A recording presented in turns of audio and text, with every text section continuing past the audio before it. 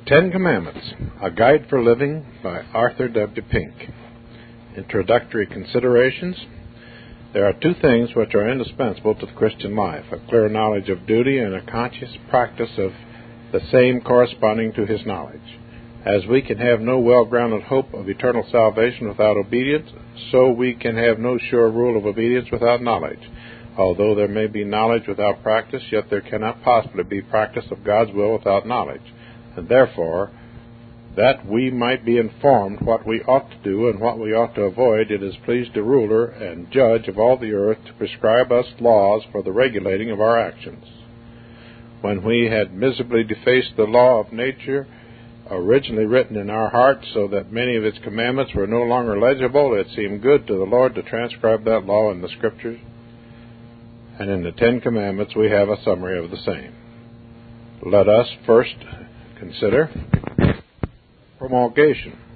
The manner in which the Decalogue was formally delivered to Israel was very awe-inspiring, yet replete with valuable instruction for us. First, the people were commanded to spend 2 days in preparing themselves by a typical cleansing from all external pollutions before they were ready to stand in the presence of God.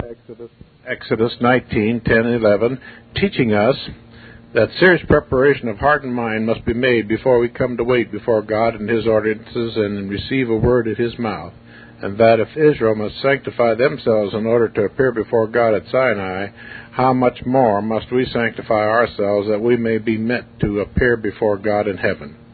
Next, the mount on which God appears was to be fenced, with a strict prohibition that none should presume to approach the holy mount. 19:12-13, teaching us that God is infinitely superior to us and do our utmost reverence and the strictness of His law. Next, we have a description of the fearful manifestation in which Jehovah appeared to deliver His law, Exodus 19:18-19, designed to affect them with an awe for His authority and to signify that if God were so terrible in the giving of the law, much more will He be so when He comes to judge us for its violation. When God had delivered the 10 words, so greatly affected were the people that they entreated Moses to act as a daysman and interpreter between God and them. 20:18-19, denoting that when the law is delivered to us directly by God, it is in itself the ministration of condemnation and death, but as it is delivered to us by the mediator, Christ, we may hear and observe it. See Galatians 3:19, 1 Corinthians 9:21, Galatians 6:2. Accordingly, Moses went up into the mountain and received the law, inscribed by God's own fingers upon 2 tablets of stone, signifying that our hearts are naturally so hard that none but the finger of God can make any impression of His law upon them. Those tables were broken by Moses in his holy zeal, Exodus 32:19, and God wrote them a second time, 34:1, prefiguring the law of nature written on our hearts at the creation, broken when we fell in Adam, rewritten in our hearts at regeneration, Hebrews 10:16. But some may ask, has not the law been fully abrogated by the coming of Christ into the world? Would you bring us under the heavy yoke of bondage which none has ever been able to bear? Does not the New Testament expressly declare that we were not under the law, but under grace, that Christ was made under the law to free His people therefrom? Is not an attempt to overawe men's conscience by the authority of the Decalogue a legalistic imposition altogether at variance with the Christian liberty which the Savior has brought in by His obedience unto death? We answer, so far from the law being abolished by the coming of Christ into this world, He Himself emphatically stated, think not that I am come to destroy the law or the prophets, the enforcers thereof. I am come not to destroy, but to fulfill. For verily I say unto you, till heaven and earth pass, one jot or one tittle shall in no wise pass from the law till all be fulfilled. Matthew 5:17-18. True, the Christian is not under the law as a covenant of works, nor as a ministration of condemnation, but he is under it as a rule of life and a means of sanctification. Second, let us consider their uniqueness. First, in that this revelation of God at Sinai, which was to serve all for all coming ages as the grand expression of His holiness and the summation of man's duty, was attended with such awe-inspiring phenomena that the very manner of their publication plainly shows that God Himself assigned to the Decalogue peculiar importance. The 10 Commandments were uttered by God in an audible voice, with the fearful adjuncts of clouds and darkness, thunderings and lightnings, and the sound of trumpet, and they were the only parts of divine revelation so spoken. None of the ceremonial or civil precepts were thus distinguished. Those 10 words, and they alone, were written by the finger of God upon tables of stone, and they alone were deposited in the holy ark for safekeeping. Thus, in the unique honor conferred upon the Decalogue itself, we may perceive its paramount importance in the divine government. Third, let us consider their springs, which is love. Far too little emphasis has been placed upon the divine preface. And God spake all those words, saying, I am the Lord thy God, which hath brought thee out of the land of Egypt, out of the house of bondage. Whatever an awful grandeur and solemn majesty attended the promulgation of the law, nevertheless it had its foundations in love, proceeding from God in the character of their gracious Redeemer as well as their righteous Lord, which of course embodied the all-important principle that redemption carries in its bosom a conformity to the divine order. We must then recognize this relation of the Decalogue as well as those who received it as in him who gave it to the grand principle of love, for only thus could there be a conformity between a redeeming God and a redeemed people. The words at the close of the second commandment, show mercy unto thousands of them that love me and keep my commandments, make it crystal clear that the only obedience which God accepts is that which proceeds from an affectionate heart. The Savior declared that the requirements of the law were all summed up in loving God with all our hearts and loving our neighbor as ourselves. Fourth, let us consider their perpetuity. That the law is binding upon every man in each succeeding generation is evident from many considerations. First, as a necessary and unchanging expression of God's gratitude, its authority over all moral agents becomes inevitable. The character of God himself must change before the law, the rule of his government, could be revoked. It was the law given to man in his creation from which his subsequent apostasy could not relieve him. The moral law is founded on relations which subsist wherever there are creatures endowed with reason and volition. Second, Christ himself rendered unto the law perfect obedience, thereby leaving us an example that we should follow his steps. Third, the apostle to the Gentiles specifically raised a question, do we then make void the law through faith? And answered, God forbid, yea, we establish the law, Romans 3:31. Finally, the perpetuity of the law appears in God's writing it in the heart of his people as a new birth. Fifth, we pass on to say a word upon the number of the commandments of the moral law, the 10 being indicative of completeness. This is emphasized in Scripture by their being expressly designated the 10 words, Exodus 34:28 in the margin, which intimates that they were formed by themselves an entire whole made up of the necessary and no more than the necessary complement of its parts. It was on account of this symbolic import of the number that the plagues of Egypt were precisely that many, forming as such a complete round of divine judgments, and it was for the same reason that the transgressions of the Hebrews in the wilderness were allowed to proceed until the same number had been reached. When they had sinned these 10 times, number 14:21, they had filled up the measure of their iniquities. Hence, too, the consecration of tithes or tenths, the whole increase was represented by 10, and one of these was set apart for the Lord in token of all being derived from him and held for him. 6, we consider their division. As God never acts without good reason, we may be sure he had some particular design in writing the law upon the 2 tables. This design is evident on the surface, for the very substance of these precepts, which comprehends the sum of righteousness, separates them into 2 distinct groups, the first respecting our obligations Godward, and the second our obligations manward, the former treating of what belongs particularly to the worship of God, the latter the duties of charity in our social relations. Utterly worthless is that righteousness which abstains from acts of violence against our fellows while we are withheld from the majesty of heaven, the glory which is his due. Equally vain is it to pretend to the worshipper of God if we refuse those offices of love which are due to our neighbors. Abstaining from fornication is more than neutralized if I blasphemously take the Lord's name in vain, whilst the most punctilious worship is rejected from him while I steal or lie. Nor do the duties of divine worship fill up the first table, because they are, as Calvin terms them, the head of religion. But as he rightly adds, they are the very soul of it, constituting all its life and vigor, For without the fear of God men preserve no equity and love among themselves. If the principle of piety be lacking, whatever justice, mercy, and temperance man may practice among themselves, it is vain in the sight of heaven. Whereas if God be accorded his rightful place in our hearts and lives, venerating him as the arbiter of right and wrong, this will constrain us to deal equitably with our fellows. Opinion has varied as to how the 10 words were divided, as to whether the fifth ended the first table or began the second. Personally, we incline decidedly to the former, because parents stand to us in the place of God while we are young, because in Scripture parents are never regarded as neighbors on an equality, and because each of the 5 commandments contain the phrase, "The Lord thy God," which is not found in any other remaining 5.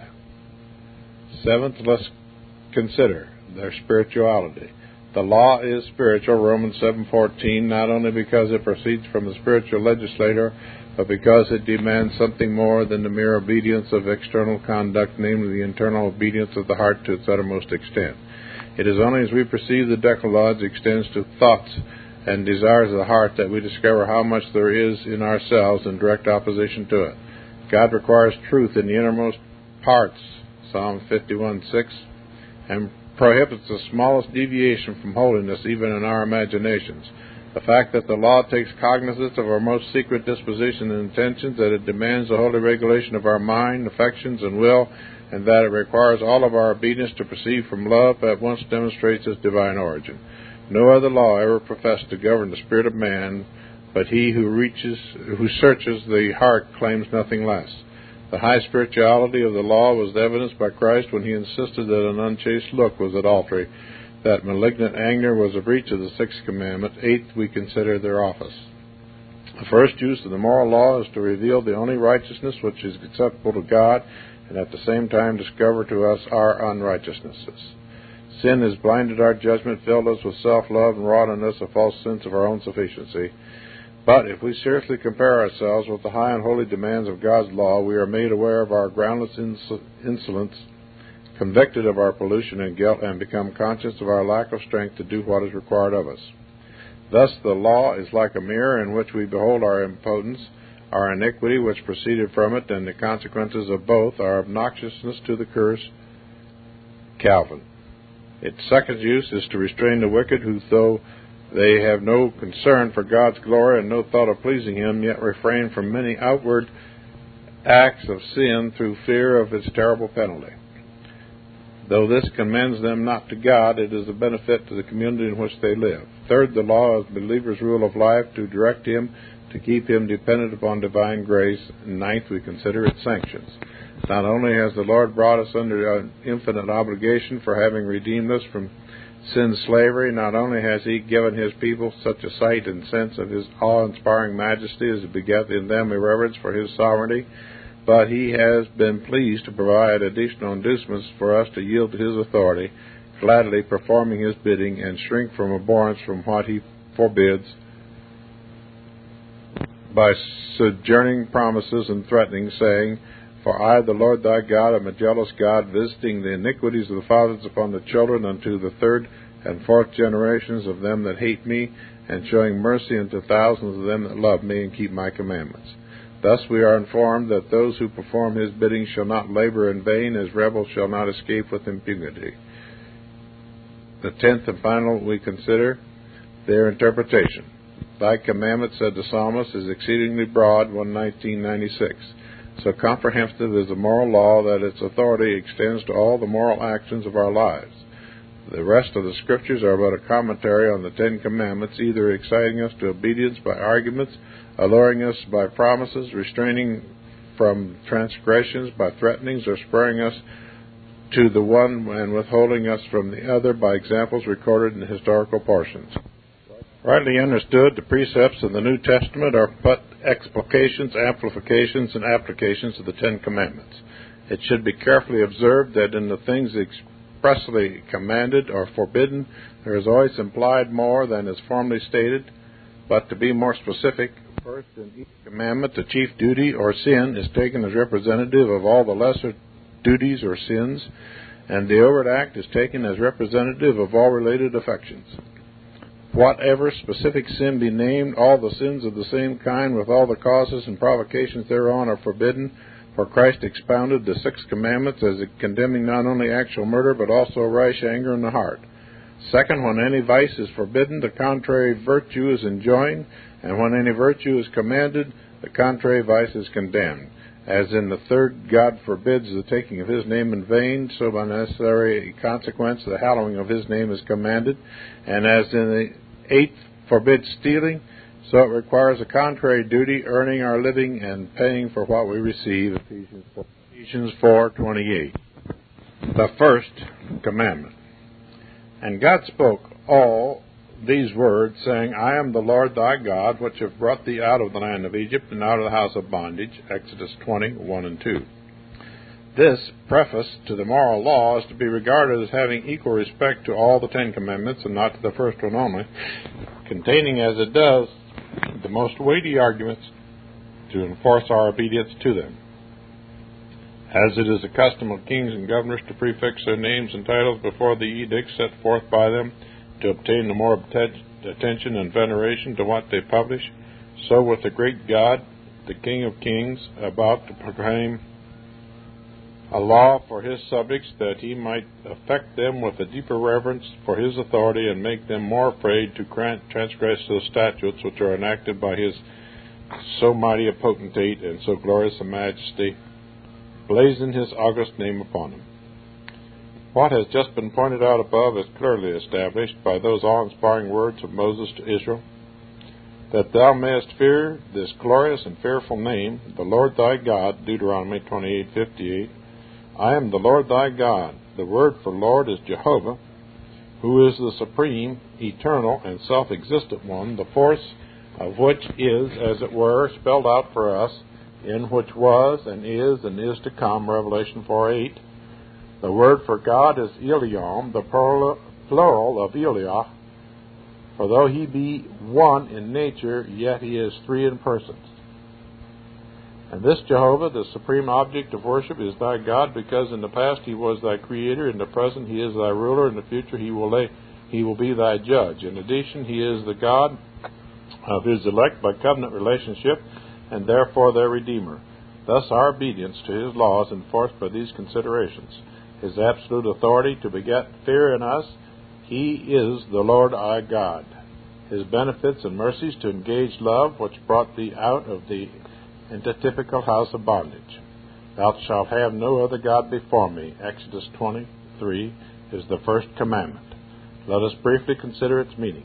We note a singular number, thou, not ye, addressed to each person separately, because each of us is concerned therein. Thou shalt have no other gods, has the force of thou shalt own, possess, seek, desire, love, or worship none other.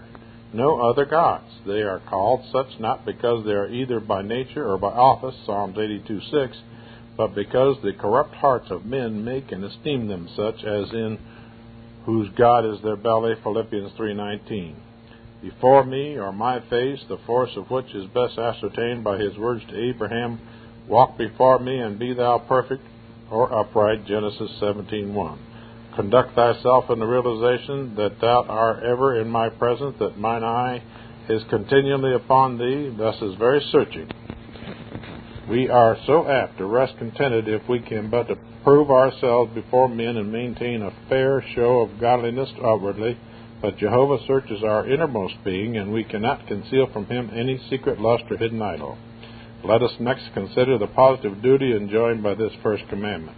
Briefly stated, it is this: thou shalt choose, worship, and serve Jehovah as thy God, and him only. Being who he is, thy maker and ruler, the sum of all excellency, the supreme object of worship, he admits of no rival, and none can vie with him. See then the absolute reasonableness of this demand and the madness of contravening it. The commandment requires from us a dispensation and conduct suited to the relation in which we stand to the Lord as our God, as the only adequate object of our love, and the only one able to satisfy the soul. It requires that we have a love for him stronger than all other affections, that we take him for our highest portion, that we serve and obey him supremely. It requires that all these services and acts of worship which we render unto true God be made with the utmost sincerity and devotion implied in the before me, excluding negligence on the one hand and hypocrisy on the other. In pointing out the duties required by this commandment, we can do no better than quote the Westminster Confession of Faith. They are the knowing and acknowledging of God to be the only true God and our God, 1 Chronicle 28:9, Deuteronomy 26:17, and so forth, and to worship and glorify Him accordingly, Psalm 95:6 and 7, Matthew 4:10. By thinking, Malachi 3:16, meditating, Psalm 63:6, remembering, Ecclesiastes 12:1, highly esteeming, Psalm 71:19, honoring, Malachi 1:6, adoring, Isaiah 45:23, choosing, Joshua 25:15, loving, Deuteronomy 6:5, desiring, Psalm 73:25, fearing of Him, Isaiah 8:13, believing Him, Exodus 14:31, trusting, Isaiah 26:4, hoping, Psalm 103:7, delighting, Psalm 37:4, and rejoicing in Him, Psalm 32:11, being zealous for Him, Romans 12:11, calling upon Him, giving all praise and thanks, Philippians 4:6, and yielding all obedience and submission to Him with the whole man, Jeremiah 7:23, being careful in all things to please Him, 1 John 3:22, and sorrowful when in anything he is offended, Jeremiah 31:18, Psalm 119, 136, and walking humbly with Him, Micah 6:8. Those duties may be summarized in these chief ones. First, the diligent and lifelong seeking after a full knowledge of God as He is revealed in His Word and works, for we cannot worship an unknown God.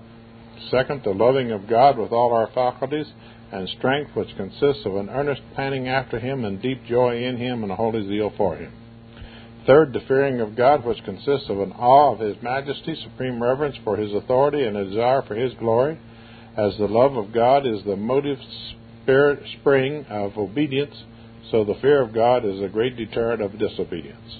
Fourth, the worshiping of God according to His appointments, the principal aids to which are the study of and meditation upon the Word, prayer, and putting into practice what we are taught. Thou shalt have no other God before me. That is, thou shalt not give unto any one or anything in heaven or on earth that inward heart affiance, loving veneration, and dependence upon, which is due only to the true God. Thou shalt not transfer to another that which belongs alone unto Him. Nor must we attempt to divide them between God and another, for no man can serve two masters. The great sins forbidden by this commandment are, first, willful ignorance of God and His will, though despising those means by which we may acquaint ourselves with Him. Second, atheism, or the denial of God. Third, idolatry, or the setting up of false and fictitious gods. Fourth, disobedience and self-will, or the open defiance of God. Fifth, all inordinate and immoderate affections, or the setting of our hearts and minds upon other objects. They are idolaters and transgressors of this first commandment, who manufacture a God out of a figment of their mind. Such are the Unitarians, who deny that there are three persons in the Godhead. Such are the Romanists, who supplicate the Savior's mother and affirm that the Pope has power to forgive sins. Such are the vast majority of Armenians, who believe in a disappointed and defeated deity. Such are the sensual Epicureans, Philippians 3:19, for there are inward idols as well as external. These men have set up their idols in their hearts, Ezekiel 14:3, covetousness, which is idolatry, Colossians 3:5, and by parity of reason, so are all immoderate desires. That object to which we render those desires and services which are due alone to the Lord is our God, whether it be self, gold, fame, pleasure, or friends. What is your God? To what is your life devoted? The second commandment. Thou shalt not make unto thee any graven image, or any likeness of anything that is in heaven above, or that is in the earth beneath, or that is in the water under the earth. Thou shalt not bow down thyself to them, nor serve them, for I, the Lord thy God, am a jealous God, visiting the iniquity of the fathers upon the children, unto the third and fourth generation of them that hate me, and showing mercy unto thousands of them that love me and keep my commandments. Exodus 20:4-6. Though this second commandment be closely related to the first, yet there is a clear distinction between them which may be expressed in a variety of ways. As the first commandment concerns the choice of a true God as our God, so the second tells of our actual profession of His worship. As the former fixes the object, so this fixes the mode of religious worship. As in the first commandment, Jehovah has proclaimed Himself to be the true God, so here He reveals His nature and how He is to be honored. Thou shalt not make to thee any graven image. Thou shalt not bow down thyself to them. This commandment strikes against a desire, or we should say a disease, which is deeply rooted in the human heart, namely to bring in some aids to the worship of God beyond those which He has appointed. Material aids, things which can be cognized by the senses. Nor is the reason for this far to seek. God is incorporeal, invisible, and can be realized only by spiritual principle, and that principle being dead in fallen man, He naturally seeks that which accords with his carnality. But how different is it with those who have been quickened by the Holy Spirit? No one who truly knows God as a living reality needs any image to aid his devotions. None who enjoys daily communion with Christ requires any picture of Him to help him pray and adore. He conceives of Him by faith and not by fancy. Thou shalt not make unto thee any graven image or any likeness. It is a manifest straining of this precept to make it condemn all statuary and paintings. It is not the ingenuity of making, but the stupidity and the worshipping of them which is condemned, as is clear from the thou shalt not bow down thyself to them, and from the fact that God Himself shortly afterwards ordered Israel to make 2 cherubim of gold of beaten work for the mercy seat, Exodus 28:18, and later the serpent of brass. Since God is a spiritual, invisible, omnipotent being, to represent Him as a material and limited form is a falsehood and an insult to His majesty. Under the most extreme corruption of mode, image worship, all erroneous modes of divine homage are here forbidden. The legitimate worship of God must not be profaned by any superstitious rites. The second commandment is but the negative way of saying God is spirit, and they that worship Him must worship Him in spirit and in truth, John 4:24. If it be asked what are the duties here required, the answer is the receiving, observing, and keeping pure all such religious worship and ordinances that God has instituted in His Word. Deuteronomy 32:46-47, Matthew 28:20, Acts 2:42, 1 Timothy 6:13 and 14. Particularly prayer and thanksgiving in the name of Christ, Philippians 4:6, Ephesians 5:20, the reading and preaching and hearing of the Word, Deuteronomy 17:18-19, Acts 15:20, 2 Timothy 4:2, and so forth. The administration and receiving of the sacraments, Matthew 28:19, 1 Corinthians 11:21-30, church government and discipline, Matthew 18:15, 17:16, 19, 1 Corinthians 5, the ministry and maintenance thereof, Ephesians 4:11 and 12, and so forth.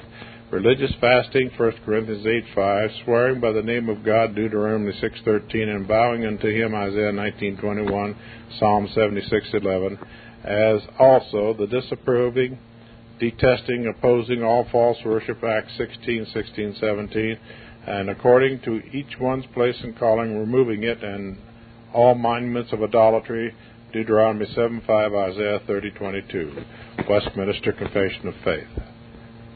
To which we would simply add, there is required of us a diligent preparation before we enter upon any holy exercise, Ecclesiastic 5:1, and a right disposition of mind in the act itself. For example, we must not hear or read the Word just to satisfy curiosity, but that we may learn how better to please God. In the forbidding of images, God, by parity of reason, prohibits all other modes and means of worship not appointed by Him. Every form of worship, even of the true God Himself, which is contrary to or diverse from that which the Lord has prescribed in His Word, and which is called by the Apostle will worship, Colossians 2:23, together with all corruptions of the true worship of God and all inclinations of heart into superstition in the service of God, are reprehended by this commandment. No scope whatever is here permitted the invented faculty of man. Christ condemned the religious washing of hands because it was a human addition to the divine regulations. In like manner, this commandment denounces the modern passion for ritualism, the dressing up of simplicity in divine worship, as also the magical virtues ascribed to or even the spatial influences of the Lord's Supper, still more so the use of a crucifix. So also it condemns the neglect of God's worship, the leaving undone the service which God has commanded. The Scriptures have set us bounds for worship to which we must not add and from which we must not diminish. In the application of this principle, we need to distinguish sharply between any substantials and the incidentals of worship. Anything which man seeks to impose upon us as a part of divine worship, if it be not expressly required of us in the Scriptures, such as bowing the knee at the name of Jesus, crossing ourselves, and so forth, is to be an abomination. But if certain circumstantials and modifications of worship are practiced by those with whom we meet, even though there be no express Scripture for them, they are to be submitted unto by us, providing there are such things as tend to decency and order, and distract not from the solemnity and devotion of spiritual worship. That was a wise rule, inculcated by Ambrose: if thou wilt neither give offense nor take offense, conform thyself to all the lawful customs of the churches where thou comest. It is a grievous break of this commandment if we neglect any of the ordinances of worship which God has appointed. So too, if we engage in the same hypocritically, with coldness of affection, wandering of minds, lack of holy zeal, or an unbelief, honoring God with our lips while our hearts are far from Him. This Reformation audio track is a production of Stillwater's Revival Books. SWRB makes thousands of classic Reformation resources available, free and for sale, in audio, video, and printed formats. Our many free resources, as well as our complete mail-order catalog, containing thousands of classic and contemporary Puritan and Reformed books, tapes, and videos at great discounts, is on the web at www.swrb.com. We can also be reached by email at swrb@swrb.com, by phone at 780-450-3730, by fax at 780-468-1096, or by mail at 4710-37A Avenue, Edmonton, that's Edmonton, Alberta, abbreviated capital A, capital B, Canada, T6L3T5. You may also request a free printed catalog. And remember that John Calvin, in defending the Reformation's regulative principle of worship, or what is sometimes called the scriptural law of worship, commenting on the words of God, which I commanded them not, neither came into my heart, from his commentary on Jeremiah 7:31, writes, God here cuts off from men every occasion for making evasions, since he condemns by this one phrase, I have not commanded them, whatever the Jews devised. There is then no other argument needed to condemn superstitions than that they are not commanded by God. For when men allow themselves to worship God according to their own fancies, and attend not to His commands, they pervert true religion. And if this principle was adopted by the Papists, all those fictitious modes of worship in which they absurdly exercise themselves would fall to the ground. It is indeed a horrible thing for the Papists to seek to discharge their duties towards God by performing their own superstitions. There is an immense number of them, as it is well known, and as it manifestly appears. Were they to admit this principle, that we cannot rightly worship God except by obeying His word, they would be delivered from their deep abyss of error. The prophet's words, then, are very important, when he says that God had commanded no such thing, and that it never came to his mind, as though he had said that men assume too much wisdom when they devise what he never required, nay, what he never knew.